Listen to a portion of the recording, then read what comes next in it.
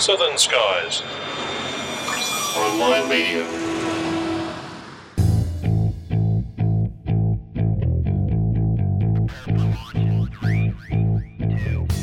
This episode of Plane Crazy Down Under is brought to you by Oz Runways, Australia's most cost-effective electronic flight bag for iPhone and iPad. Get a free 1-month trial today at ozrunways.com. And by the Aviation Careers Expo 2012, Brisbane, August 25th. Find out more at aviationaustralia.aero/expo. And by Jet Ride Australia. Be a Top Gun for the day in a Soviet-era L-39 jet. Visit jetride.com.au/PCDU for the fastest ride in the country. Well, g'day folks, and welcome back to Plane Crazy Down Under, episode 92 of the program that looks at the world of aviation from an Australia-Pacific point of view. I'm Steve Fisher, and joining me as always, the balloonatic himself, Grant McHerron. How are you, mate? Hey, not bad, mate. How are you? Not too bad, not too bad. Not doing too much ballooning, I'll tip, in this wintry weather here in Melbourne. No, and haven't had any time to get away from Melbourne and go out a few hours to places with better weather, back up on the escarpment and so on. So, no, very much grounded, but I have got my wings, I've got my logbook and my certificate, so I'm ready to go out there. I just have to organise time, funds, weather, the usual things when you go flying. Well, I tell you what, Grant, I reckon somebody else who probably hasn't been doing any ballooning either is Kathy Mexted. How are you, Kathy? Good, thanks, Steve. How are you? Not too bad. I take it you've done no ballooning since we spoke to you last. No, I've been doing a lot of no ballooning, Steve. In fact, I've never been ballooning. Well, we can fix that if you want. But meanwhile, I hear that you're actually doing negative ballooning and you're now fitting into that shirt we got you. Running after balloons. That's right. See, Kathy would fit that shirt much better, Grant, if you just gave her a job at your, your company there. Yeah, hold this line. I've also never been skydiving. Yes. I've been doing a lot of never skydiving. Well, we could talk about this all night, but we've got an episode to get on with, so let's have a look what's coming up. A bit later in the episode, we'll be meeting one of Grant's fellow ballooning mates who's going to share with us some great stories of some of his exploits over the years. I also catch up with the chief flying instructor at Sharp Airlines, that's out in Hamilton in Western Victoria, and they've got a very highly regarded training scheme out there, and I managed to catch up with him recently at a Careers Expo, and we had a great chat about that. And also, Anthony, the infrequent flyer Simmons, returns with another view from the lounge, and that's a bit topical too, Grant, talking about balloons. I think he's going to put you on the spot, actually. Oh, really? I look forward to hearing it. That'll all be coming up a bit later in the show, but first, Kathy, you've got a very special guest. Yes, Helene Young. I found Helene through Twitter and a mutual friend, Fleur McDonald, who's also a novelist like Helene, unlike myself. I did a story on Helene for Australian Pilot, and we had a very long chat on the phone, and I thought this would be a great one for a podcast. Helene is a Dash 8 captain based in Far North Queensland, and welcome to Plane Crazy, Helene. Thanks for joining us. Lovely to be here, Kathy, Steve and Grant. It's a pleasure to be here. Love your podcasts and love what you're doing for aviation. It's great. Oh, great.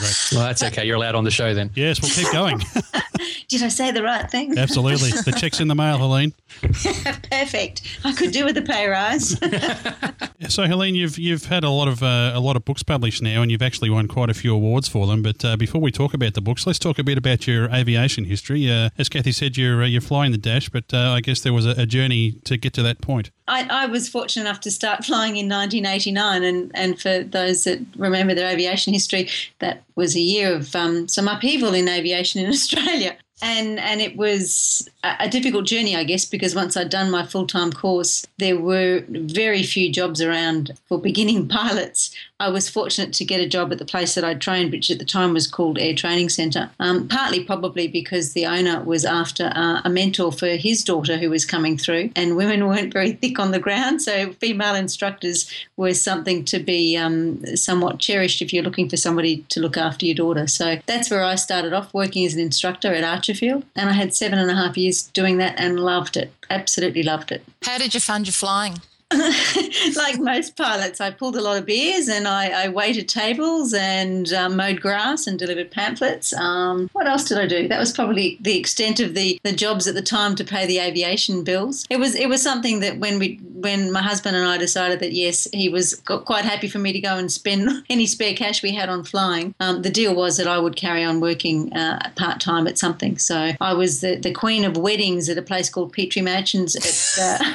So perhaps that's where my romantic streak got well and truly given a bit of a run. But, yeah, I used to do a lot of the wedding functions on weekends at Petrie Mansions, and that paid the flying bills. Now, what have you been doing today? Oh, the day from hell. Doing a check on a chappie doing his command upgrade on the dash, all stops from Brisbane. And let me tell you, the weather was horrendous. You've probably seen on the news the flooding around Mackay and Townsville, and we were taking our little passengers through that. So we were almost 2 hours late by the time we finished the milk run. Yeah, so when I finish talking to you folks, I'm off for a wine because I'll be in desperate need of one by then. But Yeah, Townsville had a little mini tornado today. They did, and the refueler, in fact, was telling me that it looked as though that there was a surf breaking on the tarmac because the wind was so strong and there was so much water on the tarmac, it was whipping it up into little waves. And oh, wow. How far do you fly in the Dash 8, Helene?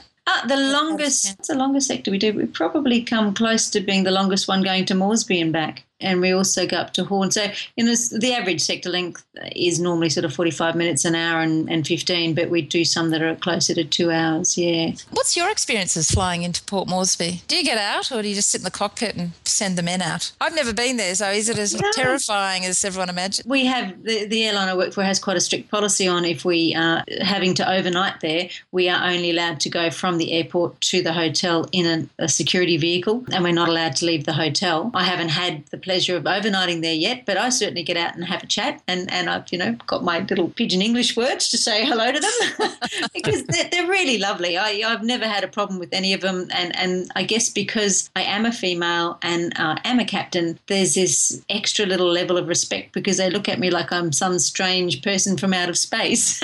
Yeah. So they're really lovely, and they all call me captain. They come up and say, "Captain, may I help you?" And it's just delightful. Yeah, they're lovely. That I guess if you went outside of the airport confines, perhaps I'd see a different side of it. And it's a shame because from the air, it is such a beautiful country. You're in a very controlled environment on that airport. Yeah. It's the same here. If you came to a major airport at Tullamarine and never really left the confines of the airport, you'd have kind of a different view on Melbourne and Australia. You would. You think it was all clean and tidy with lots of little tugs running everywhere, yeah. I'm curious about the life of a pilot in the regionals versus a pilot working perhaps in the step up from that in the mainstream airlines, I guess. I mean, is it a different lifestyle, would you think, or is it sort of similar sort of work ethic? I think it's different, and most of us, certainly the older ones amongst the company, chose regionals because it gave us a different lifestyle. I have to admit to being a homebody. I love being home. I love my husband and my dog and my couch, probably in that order. Did I get that right? So I would much rather be home than spending time away in a hotel room. That's just not for me. So regional flying tends to give you a maximum of 2 or 3 overnights a week, and then you're home for the rest of the time. The downside of that is you probably work a little bit harder for the company to get their return. So whereas I have friends that work in mainline airlines who are working maybe 10 on and well, not 10 on, but 10 working days out of their month, and some others on reserve days, and then a fair stack of days off. We tend to work for 5 days out of 7. You work more days, but you're home at night. And I guess that's a trade-off. For me, we don't have a family, that didn't matter, but I can certainly see for guys that have got young families why that's so important for them to be able to be home with the kids at night. For many of us, we like that sense of home. Some people just love the sense of travel and running around the place, a bit more nomadic and gypsy, but there's something to be said for coming home. Yeah, and I think that at the end of the day, we get a lot of the travel benefits still that go with that. So it allows you to do a little bit more in your leisure time and giving you an aircraft to fly that you actually get to fly. No offence intended to anybody that flies something bigger than a dash, but regional flying, you're still doing circling visual approaches onto runways. And while in bad weather, I'd never want to be doing one of those for real with 74 passengers following me. At the end of the day, it's a lot more hands-on flying than, autopilot on and then at 500 foot above the deck taking the autopilot off and landing it. And And I think for a lot of us, that's what the joy of it is as well. We still physically like flying an aircraft, and I still get a buzz every time the power levers go forwards and you get that rush up the runway. Love it. Do you find that it offers you the opportunity to spend more time with the passengers, with the public, and really share that, you know, that interest and that fascination that everybody has with flying? I mean, you sort of find in the mainstream airlines these days it's all a bit clinical, really. I mean, you're not allowed to really, you know, you can't let kids up in the cockpit, this sort of stuff. Oh, that's just a tragedy. And I think that we're losing an entire generation of would-be pilots because they can't see the wonderment of the best view in the world. And it is the best view in the world. Indeed. And, you know, when the Horn Island runs, when I first started in the airline, it was a 2-hour sector on a Dash 8 200 or 100, and you had to do something to entertain the 35 kids you had down the back. So there'd be this little procession of them up to the flight deck to have a look, and you'd hit all the test functions to make all the lights come on, and they'd stand there with eyes like little saucers, and they just loved it. And I think it's an enormous shame that we can't still do that. And there is that connection with your passengers that you simply can't have because our flight deck door tends to be open on the ground. The number of them that, you know, yell something out, especially if there's a couple of girls up the front, the boys do like to yell something out as they're getting off the aircraft, normally like, yeah, good on you, love. And yes, you're quite often involved in having to solve their problems directly rather than it's just being done by a faceless person up the flight deck. Now, with the Dash 8, you were talking about a bit more hand flying and a bit more on top of it all, but you've still got a lot of automation up the front. Did you say you're on the Q400 or are you on the 200s? No, I'm on the 400 these days, but when I first started with the airline, we flew from Twin Otters to shorts to 100s to 200s to 300s, and now we've got the 400s. So I'm on the 400s now. And yes, it's like a little mini airliner to all intents and purposes. It's got 2 beautiful screens for either side that have all your information on them. There is a lot more automation, and they are a little less pleasant to fly than the 300s are, in my opinion. I think they're not quite as sweet as the 300s were. The 300s is a very nice machine to fly. Is that because they're that stretch and they're lugging a little bit more weight? Yeah, and I think the wing's not quite as forgiving. It's a stiffer ride in a 400 than it is in a 300. So you feel the bumps and the lumps a little bit more, and it's heavier on the controls. So you have to push and pull, whereas the 300 you sort of could finesse it with a couple of fingers and it felt really quite sweet. Yeah, I haven't been in for a flight in a 400. I've been on a 200. 200s are little sports cars. They're great. Yeah, it was zippy. It was great. Yeah, they're lovely. And you could fill them up with a truckload of fuel and a truckload of passengers and get the job done and still come home with some fuel on board, whereas the 300 don't have quite the legs that the 200s did, yeah. With your writing, can you tell us how your flying influenced your writing? Your first novel, Wings of Fear, there's a brilliant scene where they crash land, is it? Is that the term? Crash land on the beach. And I had my mouth open thinking, holy snappers, what's going to go on here?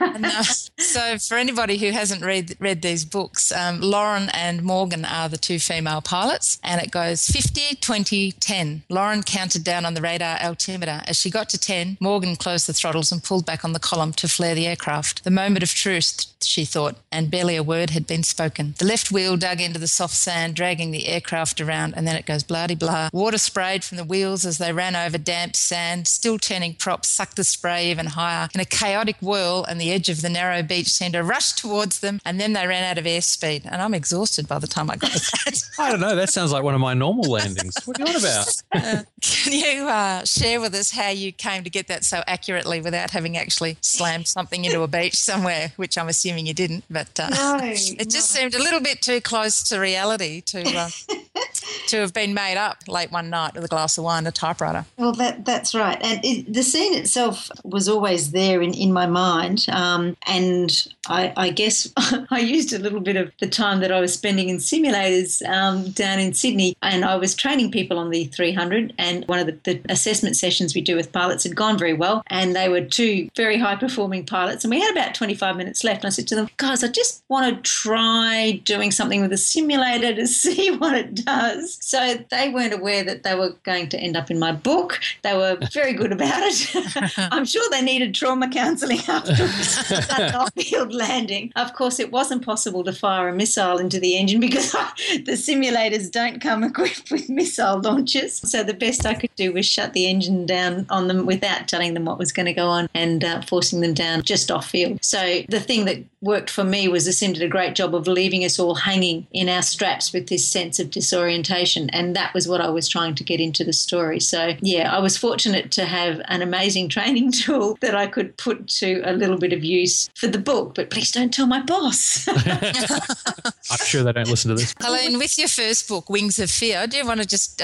give us a quick rundown on what it's about? I've read it, of course, and written about it. Sure. Wings of Fear takes a female captain who's had a fair bit of trauma in her life and puts her in the middle of what is essentially a terrorist plot to blow up Sydney, primarily the station at Circular Quay, and you can blame that on spending too many times in Sydney looking up at Circular Quay and thinking, what would happen if you drop this down on top of everybody? I don't know why my mind works like that. It's probably not a good thing. But anyway, it's centred around a terrorist attack, and she's under suspicion for having leaked information because she's being essentially used by somebody else who's got a very different agenda. And it's set in North Queensland, it's set in the Dash 8s, it's set in the coastal surveillance world, which is something that I haven't had the pleasure of doing. I would love to have gone and flown a bit of Coast Watch work, but many of the guys that I've worked with have done that sort of coastal surveillance work, and they've been very generous in sharing their stories with me. So that was where the story started, and it was then just a matter of setting it in that. Coast Watch fly the 200s, don't they? They do. They've also got 300s now. Oh, okay. Yeah. I was going to ask you if you'd had much time in Coast Watch, because reading the book, it's quite well done. And it's obvious that you've got either personal knowledge of that environment, or you've got a lot of people who have that and they're available to chat with you about it. Yeah. Again, it was those lovely runs to Horn Island with not a lot to do because we're allowed to read newspapers on the flight deck because that's not operational. And these guys had fabulous stories to tell. There were a couple of them in particular who were very senior in the Coast Watch operation who were very generous with sharing their stories and the sorts of experiences, and have continued to provide input all the way through the 3 books. Were they still in the Coast Watch? Is it like being a reservist in the military, or had they left to do Yeah, they'd left to join us. And I did say to them, is there some sort of confidentiality clause we're breaking here? But because everything in my books is imaginary, perhaps loosely based on fact, then they were fine with that. And I have some fabulous photographs from them that they'd taken of operations and aircraft while they're out and about as well. So it was great. And given all the suspense and action and murder and all the other stuff that happens in there, you've managed to weave a romance through it, which has given your books the romance title. But, actually they're far from that, aren't they? They are. I guess I'm a sucker for a happy ending. Yeah, me too. I like boy meets girl and they all just, That's underneath right. a moon that explodes for no reason, yeah. It's got that bit. It's got the explosions, but there was a reason. Yeah, that's it. You see, there's a boy slant on it. So don't you gentlemen believe in happy endings? I'm a rather cynical guy at times, so it's kind of hard for me to disconnect and just enjoy, but I did enjoy these books. I've read the first one. I've got the second one on my Kindle software ready to go on my tablet. I found it to be a fun book, and the background knowledge is there. The love interest was interesting, and the steamy bits were fun, and the yes, caution, there are steamy bits. Woohoo! Steamy bits. They're only lightly steamy. We can't they're shut mild. the bedroom door. That's Mild right. is- Very I didn't mild. blush. So I've got an imagination. Okay, it was enough. Well, that's good. If I managed to get your imagination going, I succeeded. Well done. There you go. But no, it was well done, and it built well. And it's the required hook is that the main protagonists wind up in things that are bigger and yet manage to plow through and save the day in the end and things. And yeah, that was good. It was well done, and there were enough little twists and turns and developments through there that you were still going, well, I know it's going to. Oh no, I don't. So it was good. Thank you. And then the difficult second book came along, and I picked that one up to read thinking, I wonder how she's followed up the first one. And can I read another extract? This is the very first words of the beginning of the book. Mayday, mayday, mayday. This is sailing vessel Silver Swan, Silver Swan, Silver Swan. Can anyone hear me? Claire pleaded. The screech of the wind and the roar of the ocean drowned out the answering crackle of static. Broken rigging beat its own rhythm of destruction against the boat's hull. So I'm in then. I'm going to read the whole book. Hook, line, and sinker. So the second book takes the, not the lead character, the Secondary, yeah. The co-star from the first book is the star in the second book because the first one's off being happy chappies. That's it. And she goes on an equally exciting adventure, doesn't she? And I have to tell you, for all the flying and running around that they do, and it is very gripping. The bit that has stayed with me is when they were up, they're about to go and rescue the sex slaves. Then is it the bikies or somebody comes and the pilot, the main character, gets under the truck and is clinging to the chassis under the truck with her blonde hair dragging in the dirt. And I thought, I just never would have thought of that. I thought, my God, she's got away with it. What a great gal, and then way on it says, no, we saw that bird under the truck. And I thought, surely they couldn't have seen her there. Yeah, the second one's just as racy as the first one. So, Helene, you're writing about missiles, terrorists, sex slaves, sinking yachts, cyclones, bikie gangs, bodies on the beach. How does a nice girl like you come up with all this stuff? I read too many newspapers. I was going to say, which part of town do you live in and can I move out? So, Helene, with the third book, Burning Lies, which you finished and it'll be published soon with Penguin, can you give us a rundown of Burning Lies, or is that not allowed to do that? No, not at all. Penguin's very happy for me to talk about about the books. Burning Lies picks up two of the characters again from Shattered Sky, but this time it's looking at the work of an arsonist up on the Atherton Tablelands. And that book began its genesis right back in I think it was 2003 Canberra fires. My sister was in Canberra, and my husband and I also had an experience where we got caught in some bushfires. We were down staying with friends, and friends of theirs, their house was under threat, and it was Christmas Day, and everybody had to basically drop everything and go and evacuate these people and do what they could. So I had always had in my mind that I wanted to write a book about bushfires. I found out that the Coast Watch Dash 8s were used during the Canberra fires with their FLIR for tracking arsonists. It was another way of being able to weave a story around the Coast Watch operation. How do you track an arsonist? Well, they use the forward-looking infrared.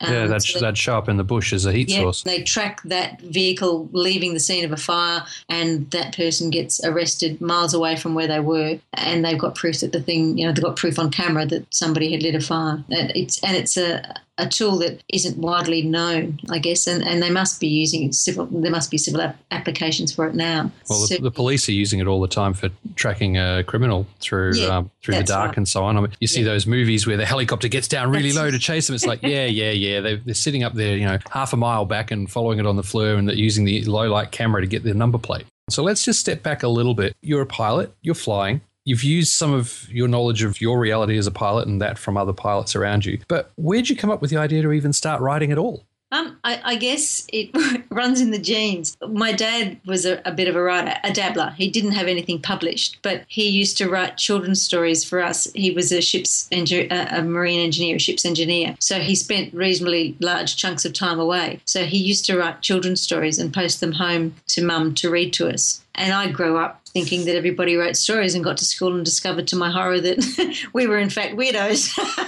but happy little weirdos with all these wonderful stories that Dad used to invent for us. And he used to write stories that, clearly included his 3 children in them as the starring characters, which was a lot of fun as well. But so I just grew up thinking that everybody wrote stories. And I went to school, was your typical kid that loved English, did reasonably well at English, had teachers that would have preferred me to go and do journalism, but being the stubborn little madam that I was at age 17, I had other plans, and that didn't include going and being a journalist. So I went off and did a variety of things, and then eventually came back to aviation slightly later on, and still had in the back of my mind this idea that I would like to write a book. But it was only once I joined the airline and came to Cairns, and as you would know, in general aviation, you kind of work every hour that God gave you, and a few more. So I went from working essentially 6 days a week plus a day when the phone would ring anyway to ask me questions about students or what had I done to the program this week. And I've got myself an airline job where I work 3 days on, have 2 on reserve, have 2 days off, and they pay me to fly to Dunk Island and have smoked salmon bagels and hot chocolates for lunch and then fly to Townsville and come back to Cairns and go home. And I had this bulk of time, and we didn't know anybody when we moved to Cairns. We didn't have any friends, and that sounds like we're dreadfully antisocial people. But it's, you've joined a small base. You're the only female pilot. People don't quite know what to make of you to start with. And in that time before we started to make friends, I just wrote. And my husband had no idea that I was doing it. And it was only about 2 years after I'd written the very first book that I've ever written, which will never see the light of day. I hasten to add. What was it about? Well, they reckon you write a book, your first book is normally autobiographical. And it was about an Australian working in the Lake District and falling in love with her boss. Oh my, yes, that sounds like my life. So embarrassingly enough, it'll never make it to the print. I don't know. It's one of those ones that after your 20th book, someone digs out and goes, well, guess what? Oh, that would be so cringeworthy. It would be horrendous. Well, you're allowed to edit it a little. It would be major editing and major rewriting. But But, So you went from that one which is buried under a rock in various secret places behind the moat and the dragon and so on. And so did you make the leap straight from there into the first book, or did you how did you come up with the scene and all that kind of stuff and the idea that you wanted to do suspense? Yeah, well, I'd always been a reader of things like John le Carré, Wilbur Smith, Dick Francis, Clive Cussler, you name them, all those blockbusting male writers with lots of action. I'd read them, I loved them. Why I thought that I would want to write a straight romance, I have no idea, because while I have always loved romances and the Jane Austens and the more, the modern day books as well, I guess my first love was always that sort of action story. But I knew I wanted to put some relationship stuff in it. So it took me another 3 unpublished manuscripts before I finally went, hang on, what you really want to do is write a book about aviation, so why don't you just pluck up your courage and sit down and have a go? And I think part of it was that fear that I might not do it justice that kept me from writing it initially. And then Wings of Fear came from 3 very different starting points. There was a moment in time up here in Cairns, which you guys may remember, when a little rusty boat managed to wend its way all the way down the coast past Cooktown, past Port Douglas, and land at Holloway's Beach. Do you remember that? Was that people smuggling going on? Yeah, it was a bunch of Chinese gentlemen, and the first thing anybody knew about them was when they tried to catch a taxi into town, and the taxi driver. I remember that.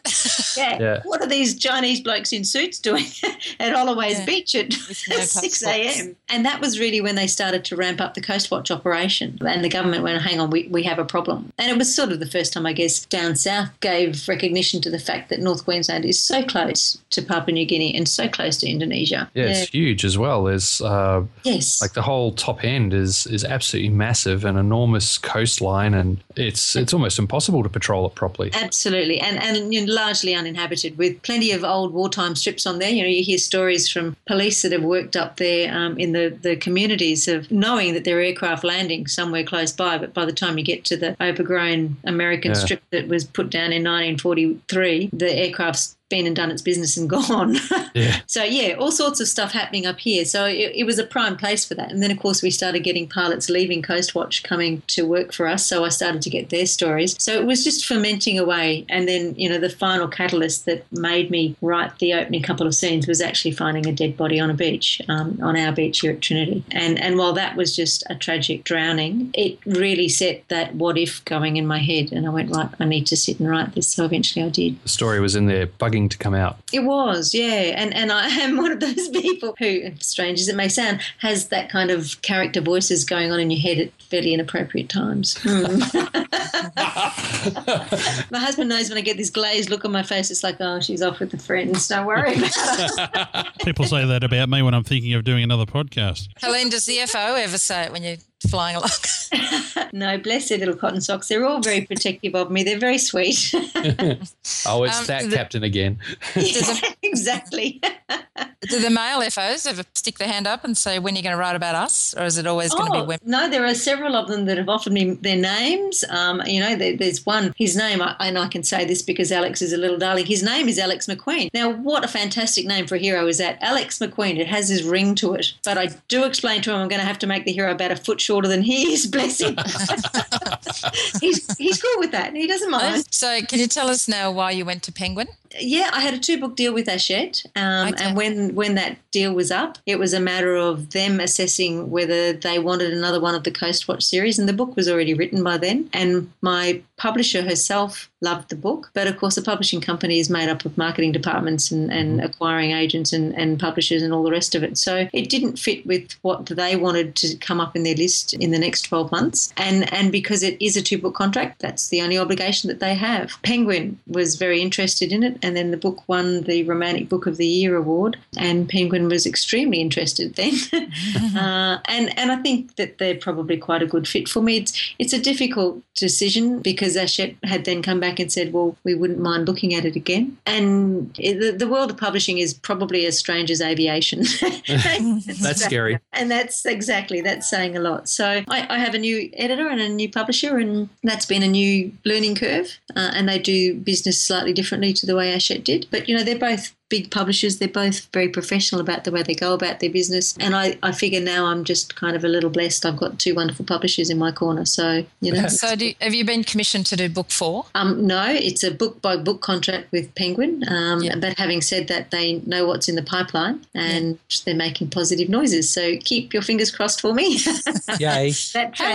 How long do you have to pump out the next one? Well, they like to see a book a year, and book 4 is pretty much in first draft. So it just needs to have a lot of tidying up. Just skipping back a tad, now we've just spoken, you've gone from Hachette to Penguin, but how'd you bag Hachette? I belong to an organisation called the Romance Writers of Australia, and while that sort of sounds like, oh my God, it's going to be a bunch of little old ladies with purple hair knitting. I've seen the Facebook photos. Yeah. I've seen the parties. That's right. They are the most amazing, vibrant bunch of women, and they cover all sorts of genres, from everything like mine to historicals to there's a truckload of paranorma, there's a truckload of erotica, which is the great big breakthrough publishing at the moment, as well as the more traditional what we call category romance, which is what people know as Harlequin, Mills and Burns. Yeah.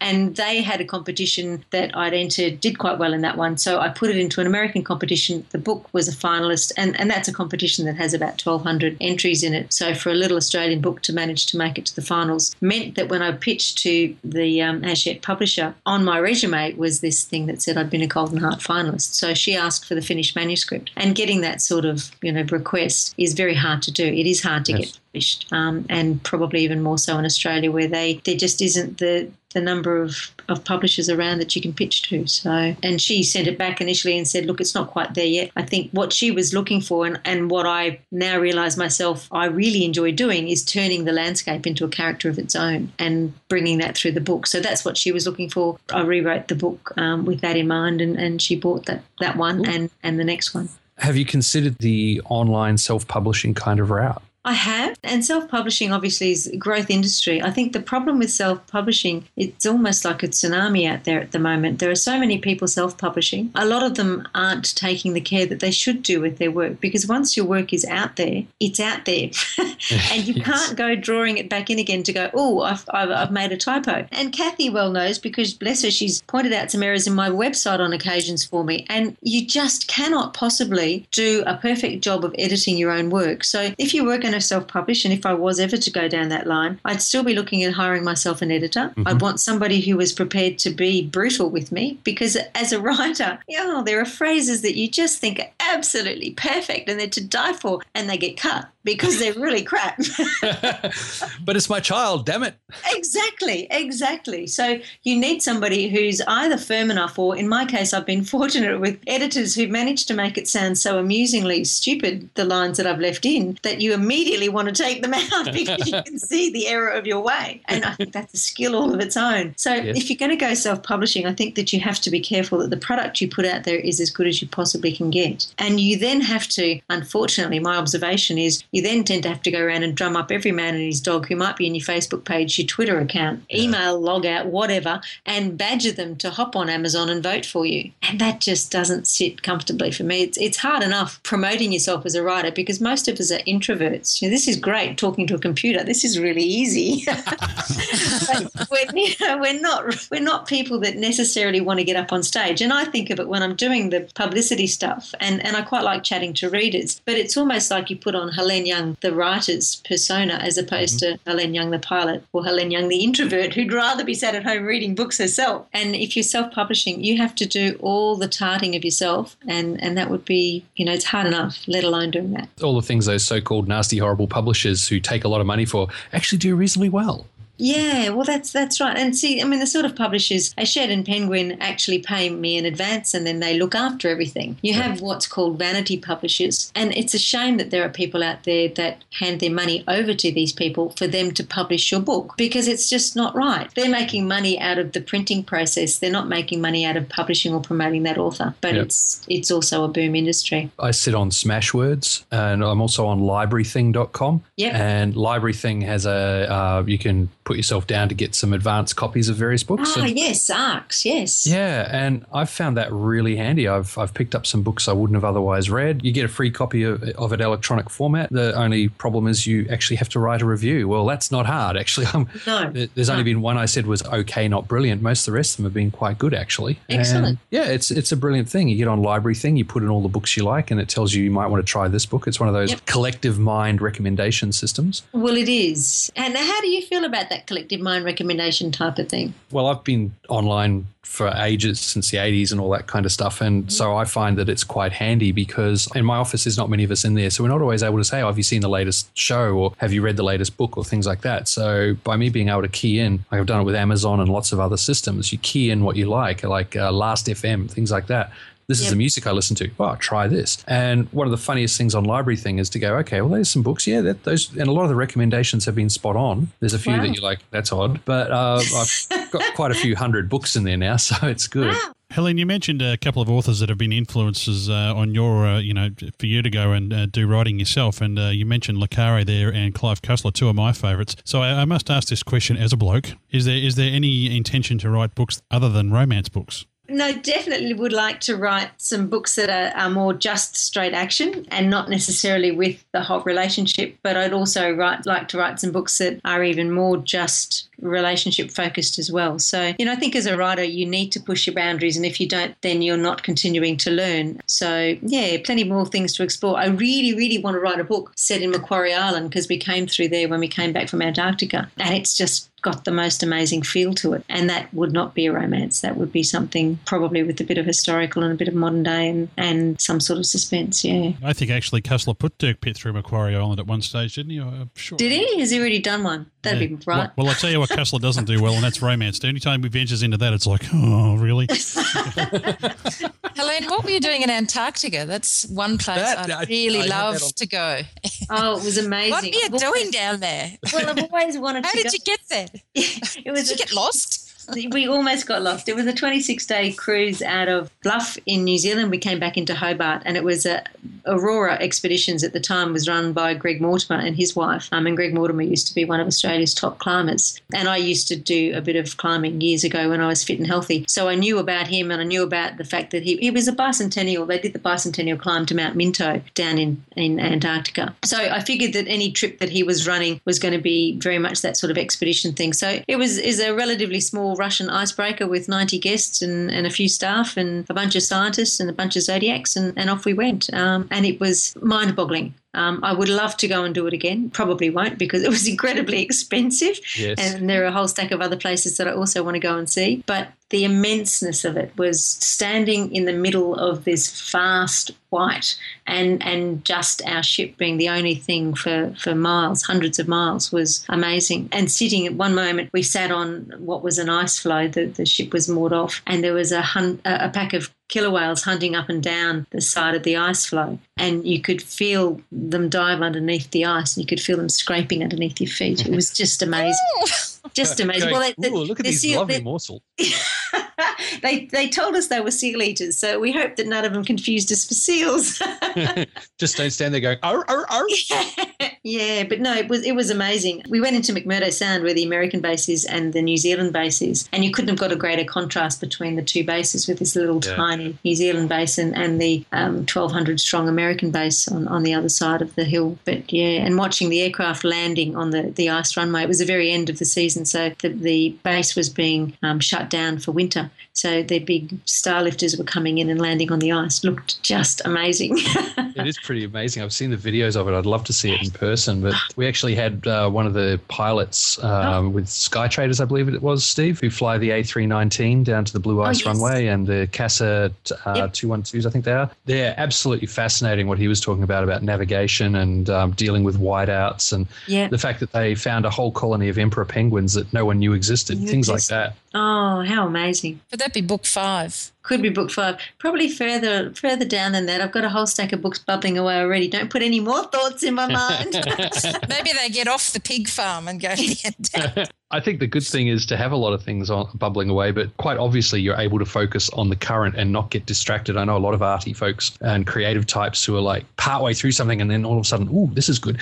And it gets left in a halfway state and never gets released. But you're obviously doing fine because number 3 is about to come out and number 4's in first draft. That's fantastic. Yeah, and you do have to be quite disciplined about it. Obviously, juggling my life is sometimes very difficult. And people say, oh, do you think about this when you're flying aircraft? Well, no, you don't really, because you can't really, because you've got other things you should be doing when you're sat in an aircraft. But if I get an idea that I think that would make a great story, I do have a file that just has the short little outlines of anything that I think's half decent. And sometimes I open that file and think, oh, when did I have that thought? I don't remember thinking about that. Or that keeps them safe. Sit down with a glass of wine, pull out a story idea and go, ooh, let's add some notes, that kind of thing, yeah? Exactly. Yeah. And that can be relaxation from the grind of sometimes editing, yeah. Yeah, and putting out the next story and going, she said I had to do what? Well, if it's anything like audio editing, I can when you say grind, I can identify with that, Helene. Yeah, I think yours is more skilled than mine. If you get it wrong, I'm guessing it could be pretty catastrophic. I just, undelete and go back again.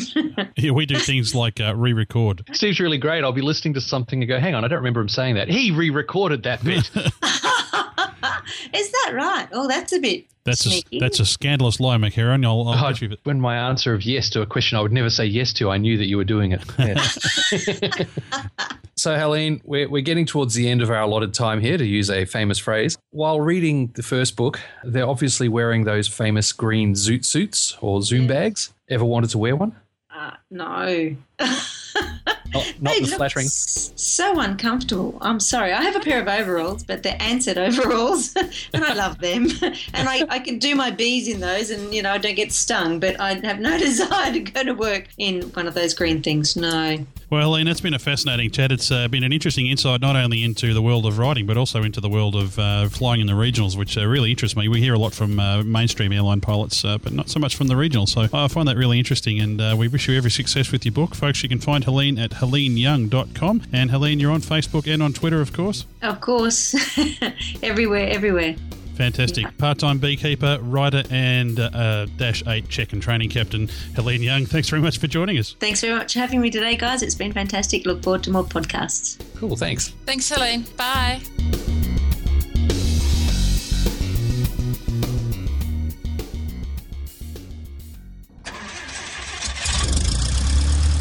Plan your flight, fly your plan with Oz Runways. Oz Runways turns any iPad or iPhone into a full-featured moving map GPS complete with all the official Australian aviation charts. Oz Runways is Australia's most feature-packed, cost-effective and easy-to-use electronic flight bag complete with AIP, URSA, DAP East and West, flight planning and much more. You can even submit your flight plan direct into NAPES. With annual subscriptions starting at only $74.99, it's the perfect flying companion whether you rent or own your own aircraft. For your free 1-month trial, search for Oz Runways EFB in the iTunes store or visit ozrunways.com. Oz Runways. Know where you're going. The 12th Annual Aviation Careers Expo is preparing for takeoff on Saturday, August 25th, and it's bigger and better than ever. This one-day extravaganza is all about aviation careers, training and employment. This is your chance to speak to the experts like Qantas, Chopperline Flight Training, Oxford Aviation Academy, Swinburne University, Aviation Australia and more. Don't miss a moment of the action. Visit the aircraft display, free flight simulator and seminars. See you on Saturday the 25th of August, located at Aviation Australia, Brisbane International Airport, or search Aviation Careers Expo. Always wanted to be a Top Gun? Looking for the ultimate heart-pumping experience? JetRide gives you that and more. With your personally tailored flight and individual gift pack, JetRide will make your dreams come true. At up to 900 k's an hour in a Soviet-era L-39, this is the jet fighter thrill of a lifetime. Go to jetride.com.au/PCDU or in Australia call 1300 554 876. Nothing is impossible.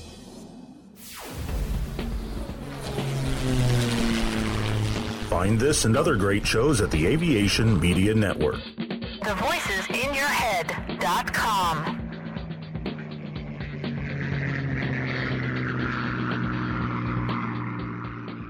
Okay, I'm here at the Melbourne Careers Expo and I'm at the Sharp Airlines stand and I'm here with Peter Sobey and he's going to tell us a bit about the training that you do at Sharp Airlines and a bit about your airline in general. All right, well, Sharp Airlines, we operate in regional South Australia, Western Victoria through to Essendon, and also we've got the top end of Tasmania and the two islands at the moment. So, The airline started probably 24 years ago and employs about 80 people now.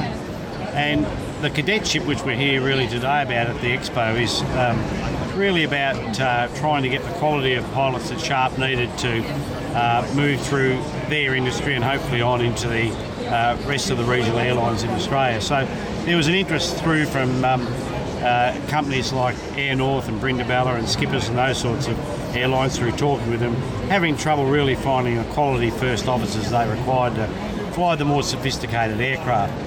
So Sharp decided 14 years ago that we'd set up a cadetship, take on 14 students a year and train them not just to the standards required by CASA, but hopefully take them to a new level in training and commercial pilot licence up to somewhere where they could easily make the transition through from perhaps the piston engine aircraft to RPT and prop jet type aircraft. So that's where it sort of started from. In the beginning, we then went to the airlines, Qantas in particular, and said to them, what are you looking for in pilots?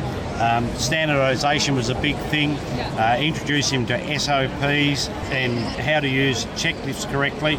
So all that was taken, that information, and it was taken back into the start of our cadetship. So really our pilots, when they're giving, for instance, a passenger brief, wouldn't know any difference between flying a 172 and flying in a Metroliner or indeed in a higher performance type aircraft.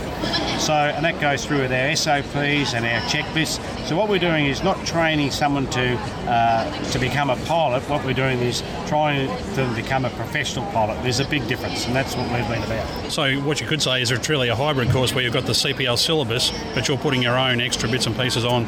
Oh, most definitely. Of course, we all have to teach to the syllabus, and we do, but there's a lot of extra goes into our course, and that's really that extra is where we change a commercial pilot into someone who's a professional, and that's the big stick that we hold over our students, that if they can't meet that professional level we're requiring, then they're not going to make it in the aviation industry. And so far, look, it's been incredibly successful. The guys work hard, but they take it on board. Mel and I tell them at the start of the course what our aims are, what our objectives are for them, so they know at the end of 18 months where we require them to be. What sort of age ranges would you find? You say you only have 14 a year, so I imagine it's quite competitive to get into that course. Do you have quite a decent age range from young kids wanting to get into the industry to perhaps people a bit older who are looking at doing it? We do take on, everyone has a bit of a change in life at some stage or another, but I suppose what we're really looking for is taking guys with absolutely no experience at all through an interview process, and they're mainly school leavers, although we do take them up to about 30 years of age. That's about our cut-off period, and that's for no other reason really than once they get over 30, then they're sort of putting themselves into a corner as far as probably reaching their dream of flying for Qantas or one of those companies one day. So we like them at an early age with no experience, but again, we do take them on if they've been at their local flying school. They might have a halfway through their GFPT or something like that, we do take them on, yeah. So we know there's a bit of a phenomenon, I guess, over in the United States, perhaps with the regional airlines there, where you have a lot of gentlemen pilots, guys that don't want to fly perhaps the heavy iron anymore, but are finding quite a good career in the regional, so there might be a bit of a market that way, perhaps. I know it's a bigger industry over there than it is here, obviously, but I wonder if that's a factor here. Oh, look, we'd like to encourage especially our captains to stay in the regional airlines. Absolutely. The biggest problem we have in Australia, of course, is losing our pilots to the bigger companies. But look, there's some of the guys that have started with Sharp Airlines, of course, are still with us, and they're with us as senior captains, and that's because they like the lifestyle that goes with being in the regional airlines. There's not quite that pressure on you. So most of them we encourage to go on as far as they want to in the airline industry, but everyone's got goals of flying for the airlines. But once they get into the industry, there's Coast Watch and there's Air Ambulance and there's the smaller regional airlines, and there's a lifestyle associated with that type of flying, and a lot of them stay down in that part of the industry. So maybe we could talk about the lifestyle of a regional airline pilot. I mean, we know that, as you say, everybody's looking at flying for Virgin or Qantas or something like that, but, I personally would find it quite attractive, at my age, I'm 41, working in regional airlines and doing that sort of work and getting around, so I guess it's a far more hands-on role, isn't it, when you're a regional airline pilot? You're loading the bags, I guess, and all that sort of stuff. Yeah, and that's where the more senior pilot's probably got an advantage. And it's purely he's just a little bit more wise to what the industry's about. He's developed over the years better people skills. So certainly the more age, I suppose, a pilot's got on him and a bit more worldly he is, he certainly suits the regional airline caper a lot better, because he's got to deal with passengers, he's got to deal with baggage, and there's always the good and the bad customer too, so he's got to learn how to deal with that as well. So you would find in regional airlines, the guys that have stayed in it are probably the guys that enjoy that sort of connect with their customer. Once you get to the big airlines, you don't see them, of course. So, it's probably that sort of guy that's stayed in that middle range of aviation in Australia, I think. Yeah. Now, you say you fly around all the southeastern corner of Australia to various locations. Whereabouts are you based, though? Our administration and training base is in Hamilton, Western Victoria. Our maintenance base is in Portland, right, and probably our fly-out base is at Adelaide Airport. Right. So it's like typical of aviation. There's small bases everywhere. Yep. But hopefully there's someone at the top of it all. That's Malcolm looking out over the whole of the company, making sure it runs from day to day. Yeah. Absolutely. So the flying training is obviously done in Hamilton. Yep. And you've got facilities there for accommodation and all that sort of stuff for students? Yeah, we have accommodation there for the students, and we're not, as I say, there's 14 students, so it's not a big flying school by any means. But we prefer to be out in the country. It's just an environment where we're away from the city. We certainly come down here for some of our navigation exercises, but by having our own setup in Hamilton with the night quiet skies around, it makes it pretty easy for us to train. And I suppose one of the biggest things with Sharp training is that we have mainly, if not all at the moment, grade 1 instructors, and our ratio is incredible. It's 1 to 4.5. So for every 4.5 students, we put an instructor with them, and that's probably, I've found that needed, or that requirement has been there to get them to the level of training we require to move into the Metroliner. Right, and do you offer flight instructor training as part of your package? Yeah, we do. I just recently trained another instructor that's come on board with us. He is a grade 3 and he's just going through the infancy, but he was a young guy that wanted to move into the airlines one day, and I looked at him as I was training him over the last couple of years, and I thought he'd make a great instructor, so I offered him a position at Sharp as an instructor, and then we trained him ourselves, yeah. Now, you said you're only taking 14 people in a year, so how many courses a year do you run? One, just one a year? Yeah, so it's there's an overlap there for 6 months. The course runs for 18 months, and then you're a fully qualified commercial pilot with your instrument rating, Metro endorsement, and then you start work with Sharp Airlines for 12 months as a first officer. Right, so you'd start in something like 172 or something like that and work your way up? The training starts in a 172, the commercial and instrument training is done in the Seneca, and then we move them from the Seneca into the Metroliner, so it's a pretty big jump from there at the end of it all. Absolutely, yeah. And the Metroliner is actually, it's quite a cool aircraft here because there's not that many of them here in Australia, is there? No, I think there's about, I think there's about 70 odd in Australia, and Sharp have got 6 or 7 of those. But they call them the accountant's aeroplane. They're actually an aeroplane that can make you a bob or two. Oh, well, that's good. Yeah. Well, as the old saying goes, if you want a small fortune in aviation, you should start with a large one. Yeah. I think somebody famous said that once. Well, I suppose that's we've been lucky, Mel and I. We have. I mean, it's been due to commitment and a lot of hard work and taking a few risks, and no doubt about that. We have taken some risks over the years, but it's all settled in a pretty solid little company now. We're here at the Melbourne Careers Expo here in the convention centre. Have you had much traffic through? You've got a lot of interest, people showing a lot of interest? Yeah, there is. There's, of course, you're dealing with year 10 and 11 and some year 12 students, but we have had a lot of interest, and part of Sharp's job here is it's not just about Sharp Airlines here. We're also about encouraging young boys and girls when leaving school to get into the aviation industry, and just giving them some general advice on what sort of training and standards they should be looking at when they're looking for somewhere to go and do that training. So it's not just about us, it's about the industry too. And it all comes down to money. I mean, it's well known, obviously, it's a very, very expensive field to learn to get your training in. I mean, do you get any sort of government help, vet fee help, anything like that with your courses? No, we don't have vet fee help. We are an RTO and we did apply for vet fee help. The problem is that a company like Sharp Airlines that has got amazing growth, it carries debt. We don't own it. When we go and buy a new aeroplane, we don't go and pay cash for it. We borrow the money like most people do for a car or whatever. So if you're a training organisation carrying debt, you don't qualify for vet fee help. So right. It's not there for us, and that's unfortunate, but we've just got to deal with that. Do you offer the option for your students to come in and perhaps be indentured to the company for some time and work off their training with you? Is that the way you work? We do. We have offered that scholarship type training before. There's nothing there at the moment do that, but we certainly have young pilots that come in that might have some debt still owing at the end of their course, and they are able to then pay that debt off once they start working for Sharp. But initially, it really is money up front, term by term, and most of the flying schools are like that now. Now, people listening, if they want to find out more, they can find you online? Yeah, we've got a Sharp Cadet spot on the web, and there's also Sharp Airlines on there, and I'd love to get some emails from them. I'm at ps@sharpairlines.com.au, so no problems. I'd welcome inquiries, not even about Sharp Airlines, inquiries about trying to help young people get into the industry. Fantastic. And Peter, we know you get around and you talk to people on the Sharp Airlines, people always talk highly of your training scheme, so it's a pleasure to meet you, and wish you all the best. Good, thanks for the opportunity. Thank you. Okay, we're here in the 35th floor of the Sofitel building after just having breakfast, having had a great balloon flight over Melbourne, and I'm lucky to be sitting here with Chris Dewhurst, the man who started it all, at which point he rolls his eyes at me. Chris, welcome to the show, mate. Thank you very much, Grant. Pleased to be here. Back in Melbourne after 10 years. It's lovely.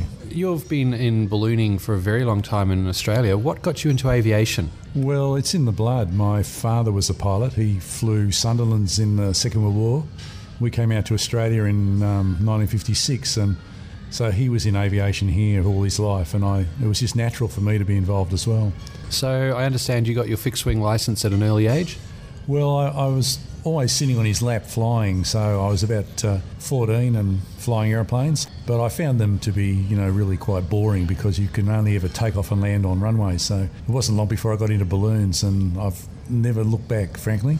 Okay, so what made you realise that ballooning was there and was the one for you? I was running an adventure travel company in Sydney. I set one up with a friend of mine up there, and maybe in about 1977, and I saw a documentary on Phil Kavanagh, who now makes all the balloons in Australia, and he made a balloon out of a roll of polyurethane. He stuck it together with 2-inch bear tape and flew this thing, and we flew them with parachutes, of course. But it was amazing because when you saw it flying, you could just see the basket because it was a see-through balloon. So it was his basket travelling through the air. It was really Harry Potter country, I can tell you. That's awesome. So you decided to set up Australia's first commercial hot air ballooning operation, yeah? Yeah, I think it was all a bit adventurous in those days, and but I saw a dollar in it. Frankly, there's no other word for it. And I also loved it. Don't get me wrong; it was a passion as well, and it neatly grafted onto our adventure travel business. We were doing Himalayan trekking and mountaineering and whitewater rafting and bicycle safaris and camels. Anything you can think of that involved danger, we were organising it, and naturally. We added ballooning onto that, and I then specialised in ballooning, and it's become much more sophisticated over the last 30 years and organised and predictable and safe and wonderful, really. If you haven't flown over Melbourne, get on that phone and book a flight. Indeed, and it's not like there's only one company flying, there's now 4 over the city. Indeed, 4 balloon companies, and they're all good pilots, and they'll look after you. I think most of them have all started under your company in one way or another, haven't they? Oh, I think I know all the pilots pretty well, and when I first started commercial ballooning, 30 years ago, we flew in the first year, I think we flew about 200 passengers, maybe 300 passengers in that first year. But now, Australia-wide, there will be at least 200,000 passengers flying every year in balloons, maybe more. It's a huge industry. It's gone from basically start-up 30 years ago to an enormous recreation tourism industry. Once you got things up and running in Australia, you started up near Sydney, didn't you? Our business started in Sydney, and I set up a balloon operation out west of Sydney, central New South Wales, and then one over the Hunter Valley, one at Camden, and then at Rutherglen. And then in 1986, I was lucky enough to have some friends in the right places to set a operation up over Melbourne, and it was a very interesting time because the idea of operating a vehicle over the city without a steering wheel, basically, was fairly novel as far as civil aviation was concerned. But look, to give them the credit, they gave us a trial period, and I think the Melbourne balloon operation was probably the first major urban operation anywhere in the world. I would think it was, and soon after that, within a few years or so, there were operations over Brisbane and Canberra and out of Sydney, Parramatta. We can't fly into Sydney, unfortunately, because of the airspace. But Melbourne, you can fly everywhere. It's just great. When did you get the idea about flying over Everest? I'd always considered myself a mountaineer before I considered myself a balloon pilot. But once I'd started flying balloons and loved it, it was natural to me to want to take this balloon into terrain that was sensational to look down on. And what could be more sensational than flying over 8 of the highest peaks on Earth, including Everest. And we did that in 1991, went right over the summit with a couple of balloons. It was a sensational flight. So yeah, you were the first people in the world to fly a hot air balloon over the summit of Everest, weren't you? Well, you need to realise that there were quite a few people who wanted to do it, and there were about 4 or 5 attempts before our first successful attempt. And so since then, of course, the amount of money that you need and the organisation required has meant that really there hasn't been any other flights done. So it's been done once and that's it at the moment. And it'll probably get done again one day. So now you set up Balloon Sunrise in 86, and how long were you flying balloons over Melbourne for? I set up Balloon Sunrise, I think probably in 1979 I set up Balloon Sunrise, but 1986 we set up over Melbourne. Right. So it was our first time we flew over the city, and then I worked in Melbourne till about 2000. So what's that? 25 years nearly, isn't it? Yeah, nearly 25 years. And then I sold the business and moved up to Byron Bay, where I set up another balloon business in Byron Bay. I'm living up in Byron now, which is really beautiful. But glad to be over Melbourne occasionally. Yeah, no, it's good to have you back, actually. Yeah, in fact, it's because of your company and one of your pilots that I got into ballooning in the first place. Well, you're a great crew, Grant, and thanks for looking after me this morning. Thank you, no worries. Now, one other little question is, you've been in ballooning for a while here in Australia. What are some of the changes that you've seen go through? Well, the biggest change is the quality of the equipment has been improving over the years, and the type of vent that the balloons have now are really sensational. Kavanagh, who makes all the Australian balloons, has designed this world-class system that makes flying much, much more safer than it ever was when I first started. And the other change that I've noticed is, a few other changes, but one significant one for Melbourne, where I've just flown this morning, is that there's absolutely no doubt when I first started the open areas were extensive and it was a much easier city to fly in terms of landing sites. But over the I guess it's now 30 years, I suppose, or close to, the number of open areas in and around Melbourne have diminished enormously. Like the Williamstown Rifle Range is now a huge housing estate, and the Kew Cottages area there is being built out, and the Studley Park has been gobbled up, and Albert Park is half the size that it was when I first started.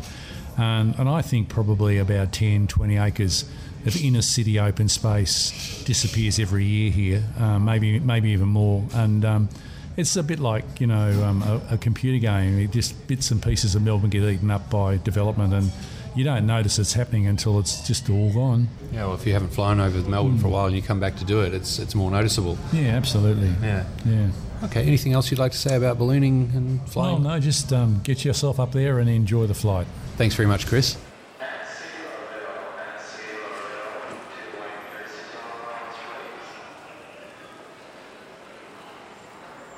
The greater that I'm involved with Playing Crazy Down Under, the more I've immersed myself in the wonderful world of the ubiquitously titled social media process. I've, at great reluctance, signed up for a MyBook or FacePage account. And despite the fact that I have a number of friends within social media that can be counted on one hand even after a serious industrial accident with a newspaper press, one of those friends is Grant McHerron, and the more recently technologically savvy of you would be aware that he passed the necessary examinations to become a qualified balloon pilot. As with all things in life, there is a quid pro quo clause. And this is indeed Grant's. Hi, I'm Anthony Simmons, and this is The View from the Lounge.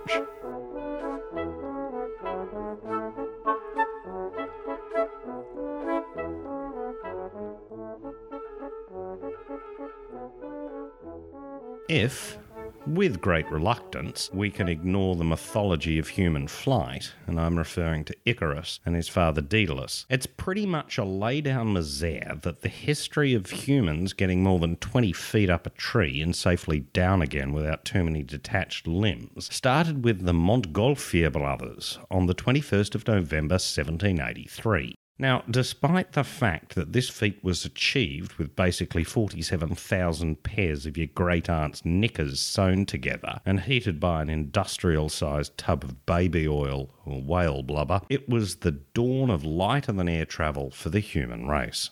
Time and technology proved their mettle in the gradual but inevitable progress towards fixed-wing gliders, aircraft, jet propulsion, everything between the Zeppelin and the space shuttle.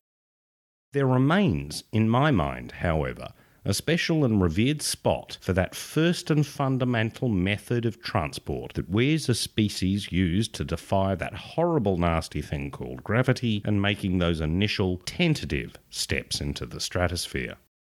Now, one of the reasons I'm so enamoured about ballooning is that my mother has always expressed an interest in going on a balloon flight, even one of those early morning flights over Melbourne. She never did it when she was physically capable, and now that age, time and multiple sclerosis have caught up with her, it's highly unlikely that she ever will take that flight. So I'm thinking of doing it in her place. Ignoring the fact that nowadays you utilise a gas-fired barbecue underneath the modern equivalent of 47,000 pairs of your great-aunt's knickers currently shaped as a house or a glass of beer or a cartoon character or occasionally a balloon, the overriding attraction is simple: silence.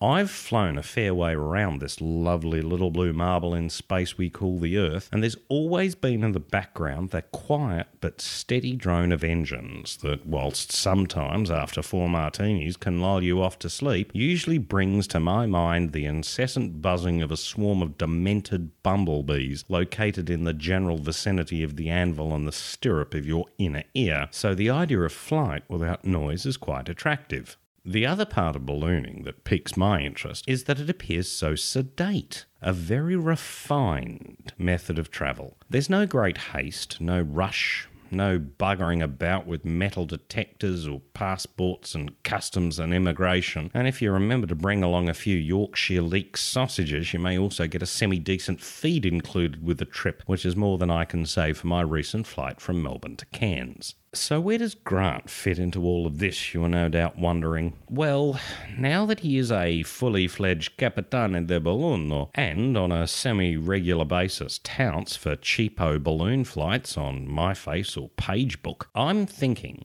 that I should strong-arm him into getting me one of those balloon flights over Melbourne in the morning, or strong-arm him as much as a 62-kilogram male can wrestle anyone larger than a 13-year-old schoolgirl. So, with a sprinkling of shekels and some vague threats of physical harm akin to being flogged with warm lettuce, I'll get to try ballooning, take some pictures, and afterwards I'm going to sit down with my mother and tell her all about it. In fact, we may even raise a glass or two to that.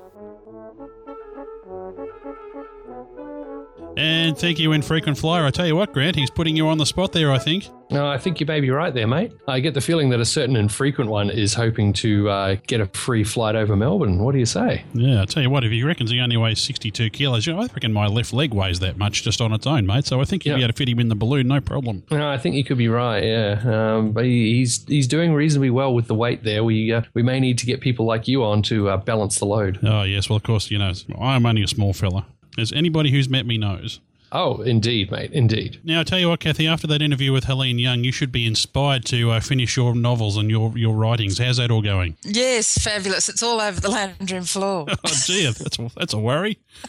Well, maybe we need to get Helene down here to Melbourne and do some mentoring for you. Yes, you can learn a lot. Actually, I notice on her, she's very active on Facebook and Twitter, and she's a very active and keen blogger. And she's been doing the book tour thing lately, talking at libraries and God knows, all over the place. I think she's been down to Melbourne a couple of times, and actually we worked out through Facebook that we were within about 2 city blocks of each other, but we didn't know, each didn't know that the other was there. Well, she was just down here near my place, but I was on the other side of Town and Richmond at my office. Yeah. We were trying to see if we could wrangle her a space in a balloon, but the weather was just not her friend. And her schedule was pretty busy. Well, we should just mention that if people want to catch up with Helene's website, that's very easy to find. It's at heleneyoung.com. And Kathy mentioned there about her Twitter feed, and that is also at Helene Young. Okay, Grant, let's move on to shout-outs before we wrap this episode up. Kathy, let's start with you. You've picked yourself up a fan there on Facebook. I found a new friend. Hello, Mark Williamson. How you going? Mark Williamson fanned me after the last episode. Why were you hot? No, I don't think so. Oh, well, that's our friend Mike Williamson up in Sydney, of course, who knows that I am an aficionado on all things rugby and beer. Indeed. Whenever Mike needs to know something about rugby and beer, he comes straight to Steve, finds out what you do, and does the immediate opposite. That's right. In fact, normally I just refer him to Grant when it comes to beer. Well, all I know is that he's done 30 hours in a Warrior. Yeah, I've only got a couple of hours in a Warrior. Once were Warriors. But anyhow, that's a different story. There you go. Speaking of things Warrior, and once were, Gary Clarkson has let us know that Nil Aviation Heritage Centre is working on an Avro Anson restoration, which is pretty interesting. Yeah, he also mentions here, Grant, that the Hindmarsh Shire Council has allocated $255,000 to the Nil Aviation Heritage Centre. So, boy, that's a lot of money. They've obviously done some good lobbying there, Grant. You know, we ought to get them on the podcast and have a bit of a chat about what they do there, I think. I think that's a pretty good idea, mate, because they've got a fly-in planned for Saturday, the 20th of October. So I think that could be a lot of fun to promote a little and see if maybe we can't make our way out there. Absolutely. Well, thanks for sending that information into us, Gary, and we'll certainly chase that one up. Now, Grant, let's head over across the Tasman there, and there's a couple of New Zealand shout-outs that we need to do, a couple of interesting things going on over there. That's right, mate. The rebuild of a Mosquito, de Havilland Mosquito, the Wooden Wonder, the twin Merlin-engined light fighter bomber, is coming along quite nicely. They've had photos of it outside being towed around. It looks like the engines have been mounted. The propellers aren't on. Haven't painted it yet. I think they were just taking it across to somewhere they were going to paint it, but looking very good, and that's due to be flying for the first time towards the end of September. Now, I don't think we're going to get a chance to get over there unless my cunning plan to attain world domination via lottery win actually comes off, but so far that's been less than successful, so I don't think I'm going to be able to make it over there for the Mosquito flight, which is a shame because it would be absolutely gorgeous to see that one fly again, wouldn't it? It absolutely would, Grant, and in fact I was pinging our New Zealand correspondent Dan Morris just the other day and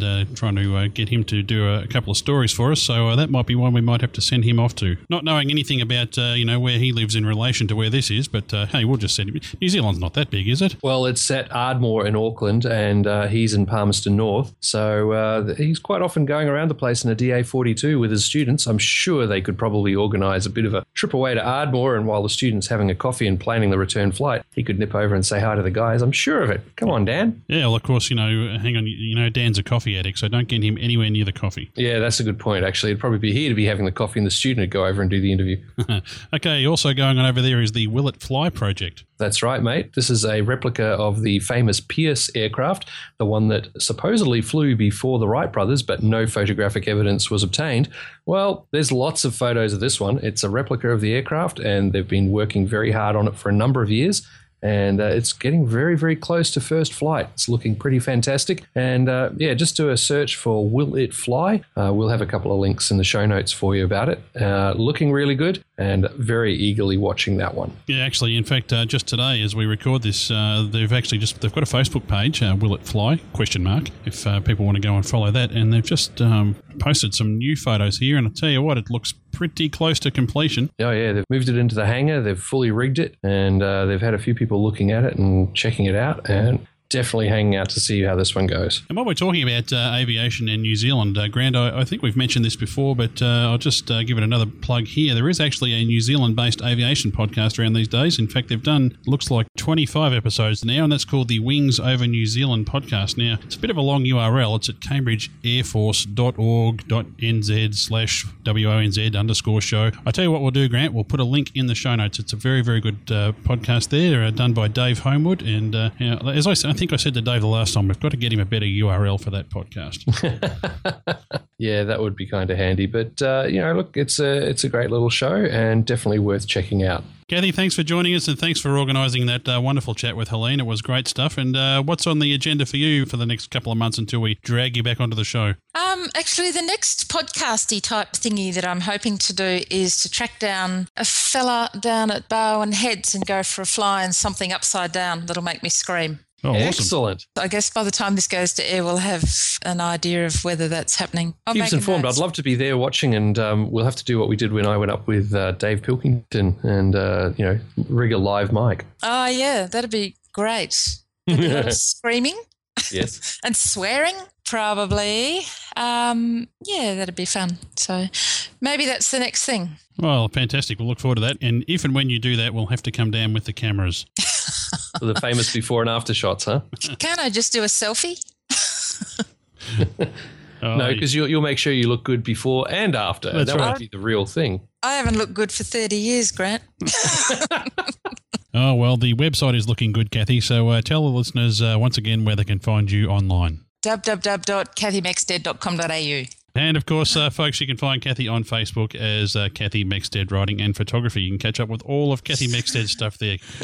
Hey, we should mention here too, Grant, speaking of Facebook, that we're trying to get our Facebook follower numbers up to 750, and we're going to bribe our listeners. We're looking for a number 750. What are we at now? We're at, as we record this, in mid-August 2012, just for historical purposes, we're at 617. So what are we going to do? We'll give away a Plane Crazy Down Under cap. So the 750th person who signs up and becomes a friend of ours and likes us on Facebook, we'll give them a shiny new PCDU cap with the red trim. They're really cool Go Faster ones. And also, once we hit 750, we're going to randomly select someone whose Facebook profile says that they're in the Melbourne or Australia or able to get to Melbourne kind of area. And they're going to win a trial introductory flight with our good friends at Oz Air Services at Tooradin. And if they already know how to fly, they could always come down and get an introduction to the Jabiru or one of their other light sport aircraft, or even perhaps just use it as a bit of extra time to go flying. So there you go. So there's some wonderful incentive. Not only will you be able to go for that flight, you'll be able to do it in one of our stylish Plane Crazy Down Under caps. I think that's pretty good bribery, mate. Well, that just about wraps it up for episode 92. But hey, don't despair. We've got plenty more for you coming up in a couple of weeks, including a chat with the organisers of Ozfly at Narromine to see how plans are progressing there. We'll also be chatting with a politician or two about all things aviation, and no, not just about the carbon tax. I promise I'll behave myself. And we'll also be introducing a new member of the team as we expand our presence over to the West Coast. So very exciting times there. Remember, you can catch up with us each week on the Airplane Geeks podcast with our Australia Desk Report, and a little less frequently on Flight Time Radio with our Flying Down Under segment as we do our part to showcase aviation in this region of the world. Archives of those reports can be found at australiadesk.net and flyingdownunder.com. Thanks very much for listening, folks. As always, we hope you enjoyed it. We'll talk to you again soon, but I tell you what, if you're doing some flying down in this part of the world, Grant, well, just remember this. It's what's down under that counts, folks. You've been listening to Plane Crazy Down Under, hosted by Steve Vischer, Grant McHerron, Anthony Simmons, the infrequent flyer, and Kathy Mexted. You can follow us on Twitter @PCDU. And for more information about the team, feedback, storylines you'd like us to follow, and any advertising inquiries, go to our website, planecrazydownunder.com. Plane Crazy Down Under is a Southern Skies online media production.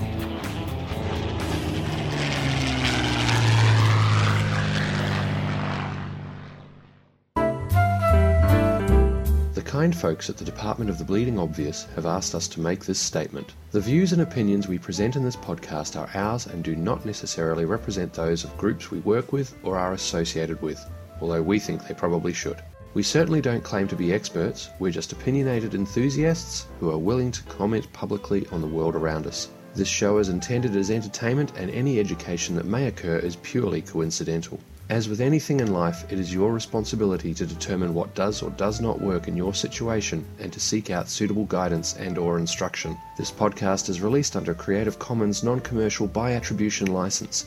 For more details on this license and our contact details, please visit our website at www.planecrazydownunder.com.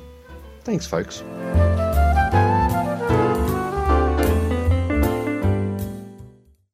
No, that wouldn't happen. You're too refined for that. Absolutely. Abso-hyphen-lutely. I tell you what, if our listeners could only hear the stuff that gets cut out of this podcast before it goes to air. Oh, I think that would probably be a adults-only version of the podcast. Absolutely. We should live stream this one time. That'd be fun. They'd never listen to us again, mate. Wabbit season, duck season. All right, let's go. Well, g'day, folks, and welcome back to Plane Crazy Down Under, episode 92 of the program that looks at the world. Oh, Kathy, you can't do that with your headset. What the hell was that? Kathy, were you doing funny things with that headset again? I just moved the microwave. Microwave. Well, get the microwave off your head and put the headset back on. Any wonder your neck's sore. And remember, you've got to mute it before you move things around. Always mute, move, unmute. Don't forget the unmute. Awesome. I was on such a roll there too. It's not like I've done this intro once or twice or 92 times before. Will you do it again? Yeah, we'll do it again. Ready? Well, g'day, folks, and welcome back to Plane Crazy Down. Do you reckon you'll ever write a book about a petite little blonde flight attendant falling in love with a handsome airline captain with just a hint of grey in his sideburns, and then they move to the country and renovate an old barn and raise pigs? Only if I'm going to come and interview you, Kathy. Have we scratched a little surface there, have we? Well, does that have to be my book? That would have to be yours. That would have to be an autobiography, wouldn't it? I'd have to dye my hair blonde. Just ask Rob Mark. Just ask Rob Mark. Yeah, he was very uncharitable towards me recently on the Airplane Geeks. I tell you what, Rob Mark, if I thought you listened to this podcast, I'd have a go at you. Oh, now. Yes. Anyway, well, Kathy, an excellent interview there with Helene Young, and if you're having a look on her website there, she, I think she gets a lot of time to do writing because she's got a lot of books she's putting out. Where'd she go? Are you there, Kathy? Yeah. Oh. What? He was throwing a light at you and you've gone quiet. The one time she goes quiet. Sorry, what did you want me to say? Oh, don't worry. I was sure to come back. I was just trying to, as you were busy supplying me with yet another blooper, I was trying to bring you into the conversation. Do you wear polo shirts, Helene? I love polo shirts, yeah. Really? I love polo shirts. I really like polo shirts with logos on them. Do you? Boy, this is so subtle. I went to this air show once. I met these great guys at an air show and they promised me a T-shirt, and it's actually a really beautiful garment. It's a work of art. Well, that just about wraps up this episode. Tell you what, another action-packed show there. That sounds ridiculous. I'm going to say that again. You can catch up with all of Kathy's online exploits right there. I've written two. We'll use that as They're both on the lounge room floor. Hang on, wait a minute. I've got it. She's published 3 books. Is that different to printing? Hey! All right. Being hassled by a sound effect.